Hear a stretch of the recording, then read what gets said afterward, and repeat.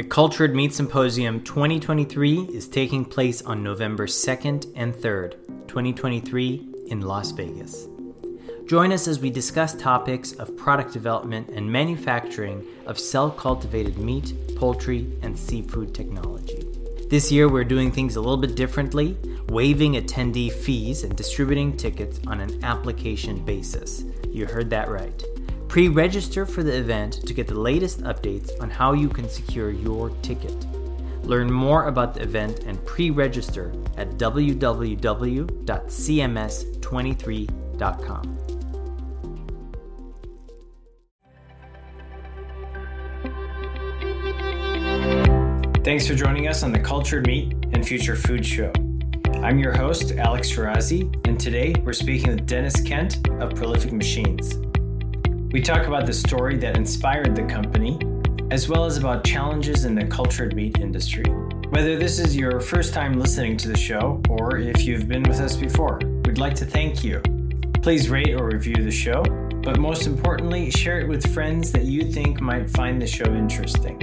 For this episode, we're live in downtown San Francisco at the Prolific Machines offices. Deniz, welcome to the show. Thanks for having me. So I'm really excited about doing a live recording because this actually might be one of the first few live recordings since kind of pandemic. And so tell us where we are right now. We are currently at Indie Bio on Jesse Street in the Tenderloin. Wonderful neighborhood.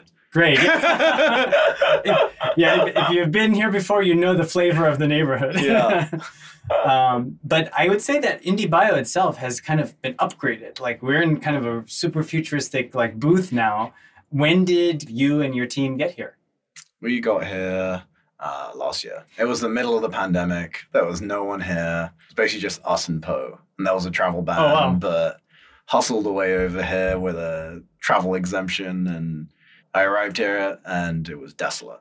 Wow. Okay. Where did you arrive here from? London. London. Oh, wow. Okay. Tell us about your background. Yeah, so my background's in cell biology and immunology. So prior to starting Prolific, I was in academia doing my PhD. I was doing it at King's College. I had two projects. One of them was trying to understand how the liver regenerates. The liver has this super interesting capacity because you can cut off half your liver and it will regrow, and people still aren't sure why or how. And people have hypothesized that there must be some interesting stem cell biology happening, but no one had really interrogated it in a human setting rigorously. So I was doing a lot of single-cell RNA sequencing on human fetal liver and identified a stem cell population, spent 4 years characterizing that stem cell population. It was a pretty cool project. The other part of my work was doing the world's first high-throughput screen on iPS-derived hepatocytes, and that was interesting. We're trying to solve a liver disease called alpha-1 antitrypsin deficiency. Found some interesting targets.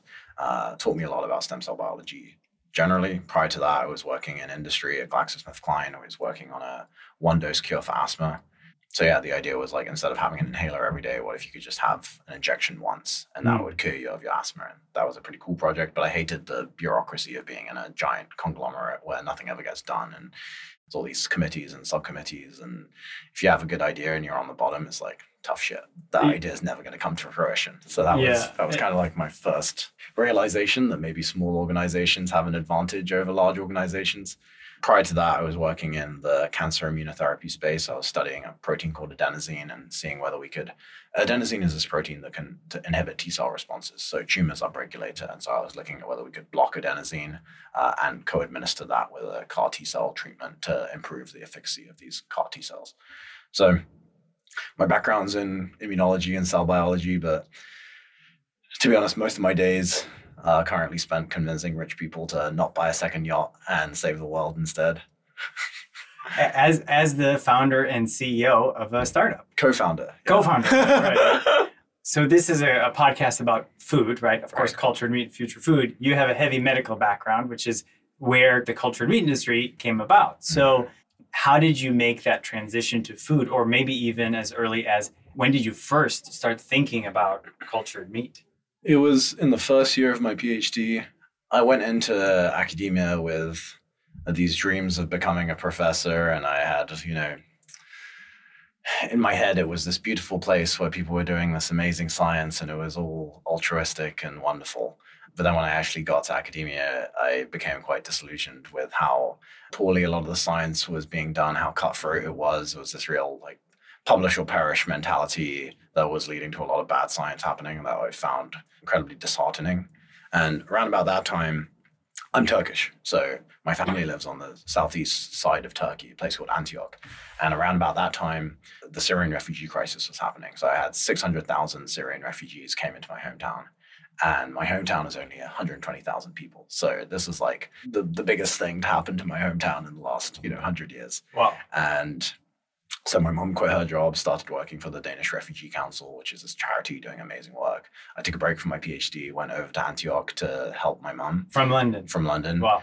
And I started interacting with these refugees and learning about their problems and how difficult refugee crises can be.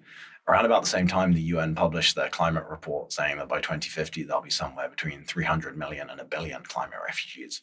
And that number scared the shit out of me because I was looking at a 600,000 refugee crisis. And like when you're looking at 600,000 people, it's like that's a totally unmanageable number of refugees. So the idea of 300 million plus is super scary for me. And right. I basically not convinced that the world is at all prepared for a humanitarian crisis of that magnitude. And I think that if there is going to be a World War III, I think a climate change-induced mass refugee crisis is probably the most likely trigger in my mind, because what are all these millions of people going to do? They're going to be desperate. There's going to be a rise of extremism, rise of terrorism. Lots of countries will close their borders. What are those people? It's going to, like, the geopolitical turmoil that would cause, I think, is often overlooked and people just aren't thinking about it. And so all of this to say, I became very interested in refugees and trying to reduce the number of future refugees. And obviously I was not working on anything related to refugees because I was trying to solve these liver diseases. And I kind of sunk into a deep depression because I was like, am I really helping at all? Even if all this research goes super well and I find a cure for these liver diseases, does that actually make this situation better? And I was super concerned about the fact that it might actually make the situation worse, which is that if I'm actually helping, rich people live longer, maybe that then just increases the amount of greenhouse gases that people are going to release, and then in turn increases the amount of sea level rises and extreme weather, in turn increases the amount of refugees. So I had a sort of existential crisis that maybe I was actually not doing good, and started wanting to try and use my skills in stem cell biology to work on planetary health. And I was really thinking about my life as a Venn diagram, where if one of the circles is this refugee catastrophe that needs to be avoided, and the other circle is my experience in stem cell biology, like where is the overlap between those two fields? And that led me to cultured meat. And initially, I just wanted to get a job at a cultured meat company. I was like, I think I'll be able to add value, understand how stem cells work. And I spoke to a couple of the cultured meat companies just because I had friends in my network that could connect me. And I knew enough about stem cells to ask the right questions. And one of the questions that I kept asking was, what was your solution to the recombinant protein problem? Because I was aware from my own research that these proteins were ridiculously expensive. And I was also aware that you needed them to grow stem cells. So I kept on asking, like, what's your solution to solve this cost problem? And what I kept on getting was the same answer, which was this techno-optimism that things were just ultimately going to work themselves out as they scaled. These protein problems are just going to go away. And I kept on getting this answer over and over again. And it made me very concerned, because when I crunched the numbers on these proteins, I wasn't convinced that this problem was just going to magically go away. Obviously, economies of scale are true and things do get cheaper, but there's a limit to how cheap you can make these proteins, because they're made in genetically modified microbes that have to be grown up in these massive vats that then need to be purified and QC tested and cold chain transported. There's this whole ecosystem to provide these proteins. And really quick, to stop you, can you give us a quick one or two liner about where these recombinant proteins are used in the cell culture process? Sure. So if you want to grow cells, they need certain signaling pathways to be activated in order to grow. And the traditional way that people have activated those signaling pathways is using what people refer to as recombinant proteins. They are molecules that activate certain signaling pathways, and certain sets of proteins are used for stem cell proliferation. Other sets of proteins are used for stem cell differentiation. They're kind of like cocktails, different cocktails for different functions. These proteins are super expensive, and it's one of the reasons why cultured meat is so expensive and not on shelves right now. Are most of these proteins animal-free or not? So there's different ways to derive them. Most of the ones that scientists use come from genetically engineered microbes that have been engineered to produce them. So then these different types of cocktails, so to speak, say cells do this, and then next time cells do that. Exactly. Right? Okay, cool. So then I went from this place of extreme optimism about cultured meat in general and wanting to get a job at a cultured meat company back into a depression where I was like, oh God, maybe all these cultured meat companies are going to die because these traditional ways of growing cells may not be able to scale. And even if they can scale, maybe they won't be able to get into the super price sensitive markets. So basically where I was at was that I was pretty convinced that cultured meat companies will be able to get into the Dominique Crens of the world where, people are dining for $400 a head. The amount of innovation that you need to do to get to a price point where you can serve at a restaurant like that is not that much. But I was highly skeptical that these companies were ever going to be able to get into the super price sensitive markets, in sub-Saharan Africa or India or China, where the majority of the demand and growth is coming. Like, are they ever going to be able to get to a price point that can compete there? And that was the root of my concern. So then I started thinking about whether there could be a different way to grow cells, one that would not require any of these proteins at all. And that led me to the idea for prolific machines. I also realized that the skills that I would need to try and do that were skills that I did not have. So then I started a multi-year journey while I was finishing my PhD just to try and find co-founders. And it took me 3 years to find co-founders that I felt were good enough to embark on this with. Eventually, I met 2 incredible people. One of them is Max Heisman, who is a super talented physicist, incredible at building novel hardware. And the other was Declan Jones, who's an incredible machine learning engineer. And together we embarked on a crazy journey. We actually applied to IndieBio on a whim where we kind of had this Slack thread going. And I was like, I think we should apply to IndieBio. And I remember Max and Declan were like, yeah, I'm not sure we're ready, blah, blah, blah.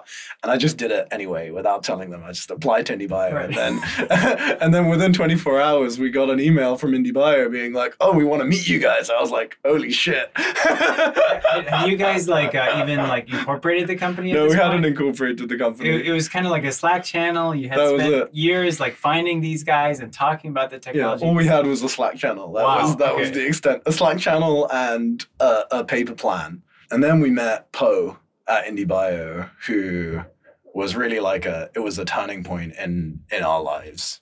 Poe's a crazy guy, and we are all a bit crazy too. So we just hit it off immediately with Poe, and he wired us money without even meeting us in person. We were on the other side of the world. I was like, wow, this crazy dude just wired us $50,000.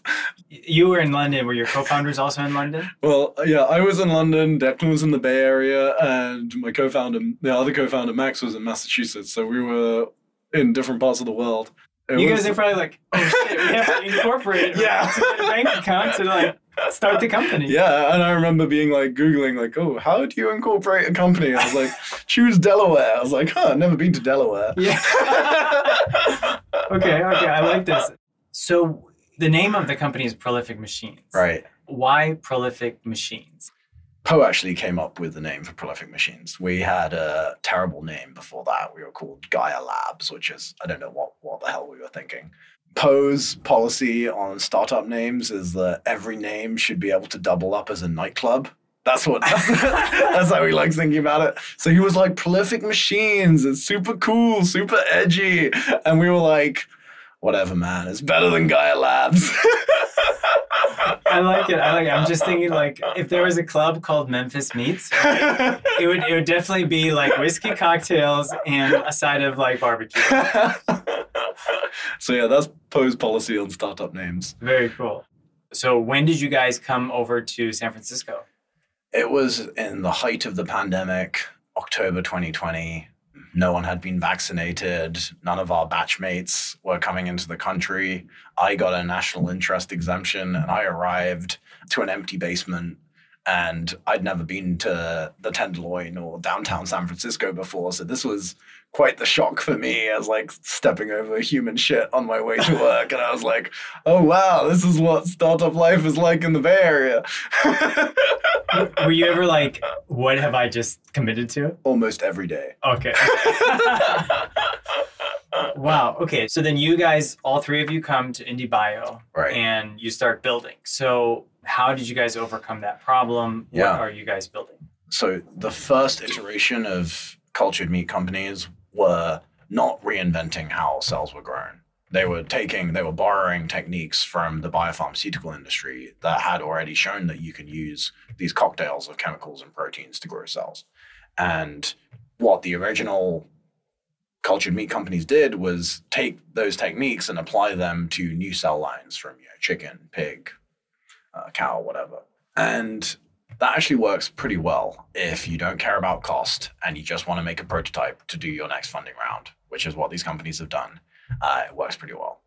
It doesn't work super well if you want to make a product that can compete with factory farming on cost. And the reason is, as I described, these proteins are super expensive. And so we are trying to build a fundamentally new approach that allows these cells to be grown with zero proteins in the media. And if you can do that, then a lot of things that are currently impossible can become possible. One of them is affordable cultured meat, but there are a lot of other applications of this technology. Like we could make cell therapies affordable. We could do tissues for regenerative medicine. Could grow mammalian proteins and mammalian cells, which is currently not possible because mammalian cells are too expensive. Wow. Okay. And so are you guys going to end up selling meat product, or are you guys going to be selling a technology to cultured meat companies? I'm open to doing both. Okay. So the way I look at it is that regardless of which of those paths we want to take, the original set of things that we need to prove are the same, which is that this technology can work to make affordable, delicious meat products. And we're still in the process of proving that that is true. Once that's been proven, we can do both. We could go out and sell meat products, but I generally am an advocate of anything that's going to help us solve this climate problem. So if other companies want to use our technology, I'm completely open to letting them use it. We'll give them a license. And if anyone is listening to this and you're interested, you can email me. I'm totally open to having those conversations. I originally founded this company as a B2B platform to help other cultured meat companies. But yeah, if they don't want it, I will totally just go ahead and commercialize it myself. Right now, the focus is just on the technology. We're just trying to prove that the technology can work. And then once that has been proven, we can make it available to anyone who wants it. I kind of want to ask you about this idea of techno-optimism. Right. And so it's definitely not like a great thing, but is that a bad thing for this industry? Seeing that we see reports where cell cultured meat, for example, is going to come to price parity with existing technologies. Like you mentioned, a lot of these technologies are for pharma, and the output will be extremely expensive. We need to innovate. But do you think that techno-optimism has been a good thing because it leads people that otherwise would just kind of dismiss cultured meat to actually look into it? Or is it kind of a bad thing because we're kind of overhyping the market? Yeah, I think it's a super interesting question. I think that there are positives and negatives for sure. Generally speaking, I am an optimist. I think it's important that the world has optimists. If the world's going to shit, nobody wants to be with the person who's just said, like, I told you so, You want to be with the people who are like trying to find solutions to deal with the mess. So I think that's important. I also think it's important to be a realist and to rationally evaluate some of these ideas that are being put forward. With the cultured meat industry, I think that a certain amount of optimism was required to get it off the ground. And I have a huge amount of respect for the first generation of cultured meat companies that led the way. The one that I'm thinking of now is like Upside and Finless and New Age. I was like looking at them as a PhD student and I was incredibly inspired by what they're doing. And if it wasn't for them, I probably wouldn't be doing what I'm doing. So I have a huge amount of respect for the people that started those companies, and I'd love to help them if I can. Very cool. And, we are in a conference room now, right across from us. There was another conference room where we interviewed Brian Spears from New Age Meat. So Brian, if you're listening, we bumped into each other a couple days ago, but this is an exciting technology that I'm excited to chat with Deniz about. So it's been a year since you guys have been, a little bit over a year since you guys have been in San Francisco at IndieBio. Where are you guys at now? Yeah, so we did our pre-seed with IndieBio. With the pre-seed money, we showed that we could grow human stem cells without TGF-beta. Once we did that, we raised a 4.1 million seed from Mayfield, and the partner that led that round was Arvind Gupta, who's quite a famous investor in cultured meat. He was famously, the first check into Memphis and Finless and New Age and all these companies. He might even be walking around here today, right? Yeah, he's probably around here somewhere. Yeah. And then with the money from Arvind, we started working on cow cells. So we generated lines from Wagyu, Angus, Hereford, a bunch of different breeds. And then we showed that we could grow Wagyu stem cells without FGF2. And that was super exciting. And then using that data, we raised 30 plus million Series A from Breakthrough Energy Ventures, which is Bill Gates' climate change fund. And all in this span of time. Yeah, we did it super quick. Wow. Yeah, don't fuck around. The planet has no time to waste. Yeah. And that was super interesting because Breakthrough had previously taken the position that cultured meat was never going to work because they had done their own economic analysis and had come to the conclusions that I had come to, which is that, these proteins are too expensive. It's not going to scale. And it was super interesting raising money from them because they are known as being the most scientifically rigorous investors in the world. And they took a U-turn on cultured meat because of us. Right. So they said, okay, maybe cultured meat can work, but only if this company exists. And so that was great. The partner that joined our board, Cooper Rinsler, is amazing. And then since then, we put together a celebrity round, which some NBA players and actors and famous chefs and stuff like that. And that was really just to help with the public perception of cultured meat later down the line, because I don't think it's going to be trivial for us or for any cultured meat company to convince the public to buy these things. And I think bringing some of the key influencers in the world on board will help. Had you ever raised money before? No. What was your playbook? I mean, I'm sure you had a lot of great advisors and mentors here at IndieBio, but what was the playbook? How did you just jump in? Thinking differently is important, and having a team that can execute quickly is important.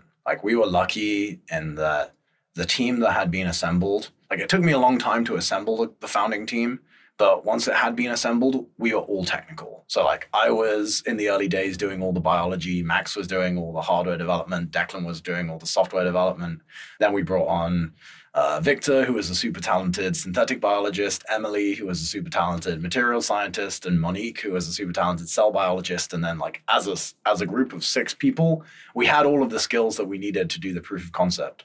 And I think a lot of startups, when they start, don't have all the people that they need. And so they spend a lot of time just looking for those people. But we were lucky that from the very beginning, we'd assembled an extremely competent technical team, and we could just execute in a way that a lot of people can't.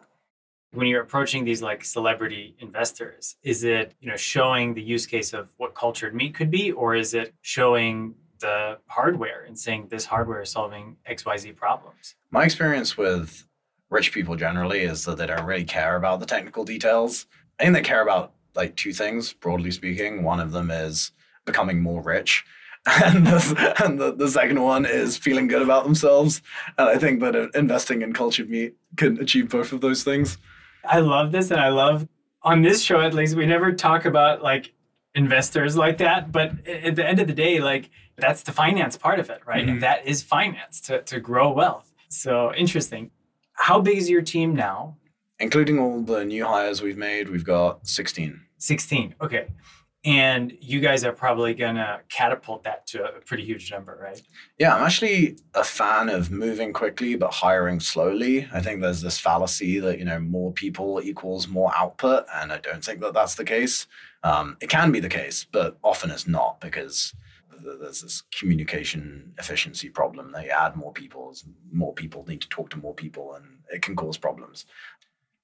But yeah, I'm super, the biggest hurdle I think for us was assembling a team that is extraordinary. And that's, I think, the most valuable thing that we have at Prolific. It's not the technology, it's not the IP, it's the group of people that's been assembled. It's spectacularly talented. As you guys continue to grow, where will be like the landing spot for the headquarters? Will it be in the Bay Area? Will it be in a different state, different country? We're building a 20,000 square foot facility out in Emeryville, custom built for Prolific. Yeah, it's going to be amazing. Why Emeryville? Honestly, there's not a lot of availability for 20,000 square foot facilities in the Bay Area. Downtown San Francisco is very scary to me. I'm not from around here. I'm not really used to how crazy it is. So I like the East Bay because it's slightly less crazy. And yeah, we're in the old Jelly Belly factory, which is pretty interesting. I think I see signs for that sometimes. Yeah. So my experience of touring lab facilities in the Bay Area was that it's just like vanilla building after vanilla building. They're so boring. It's just these gray blocks and they're so uninspiring. And all of our team at Prolific is super weird. And we kind of wanted a building that was also a bit weird because that reflects our culture. And I saw this old Jelly Belly factory. It's a completely ridiculous building. It's like a Willy Wonka factory. It has like weird pillars and high ceilings and, it's just so much fun. And when I saw it, and I was there with my team, and all of us just fell in love immediately. And we spent this whole day touring other places. Like, none of us gave a shit about any of the other places after seeing this place. Yeah, we put a bid on the same day, signed the LOI same day. Yeah. Wow. I will say, like, hearing the company name, Prolific Machines, and then thinking, like, Willy Wonka-esque, like, it's starting to tie together. Very cool. And so you guys have been in stealth for a long time. Right. And now that you guys are opening up to the public, what can people expect from Prolific Machines? We want to accelerate the transition to cultured meat. However we can do that best, that's what we want to do. If that's providing our technology to other cultured meat companies, if they want it, we'll do that. If it's selling cultured meat products ourselves, we can do that. It can be a combination of those two things. And if somebody wanted to join your team, are you guys looking for specific roles? Is there a specific background that might be a good fit? I mean, in my mind, I'm thinking like, if I could work at a company that is Willy Wonka-esque, then I would pretty much want to join any role there. So. Yeah, I mean, we're growing super quick. I'm super interested in meeting anyone who is extremely passionate about this mission. If you're a scientist, if you're an engineer, if you're a business person, if you want to eliminate animal agriculture and move to a more sustainable system, you should email me. I'm on Deniz at prolific-machines.com. Email me, we can talk. I'm super interested to meet anyone that wants to participate. And yeah, excited to come out of stealth. Great. Well, Deniz, thank you so much for being on the Cultured Meat and Future Food Show. Thanks for having me. This is your host, Alex, and we look forward to seeing you on the next episode.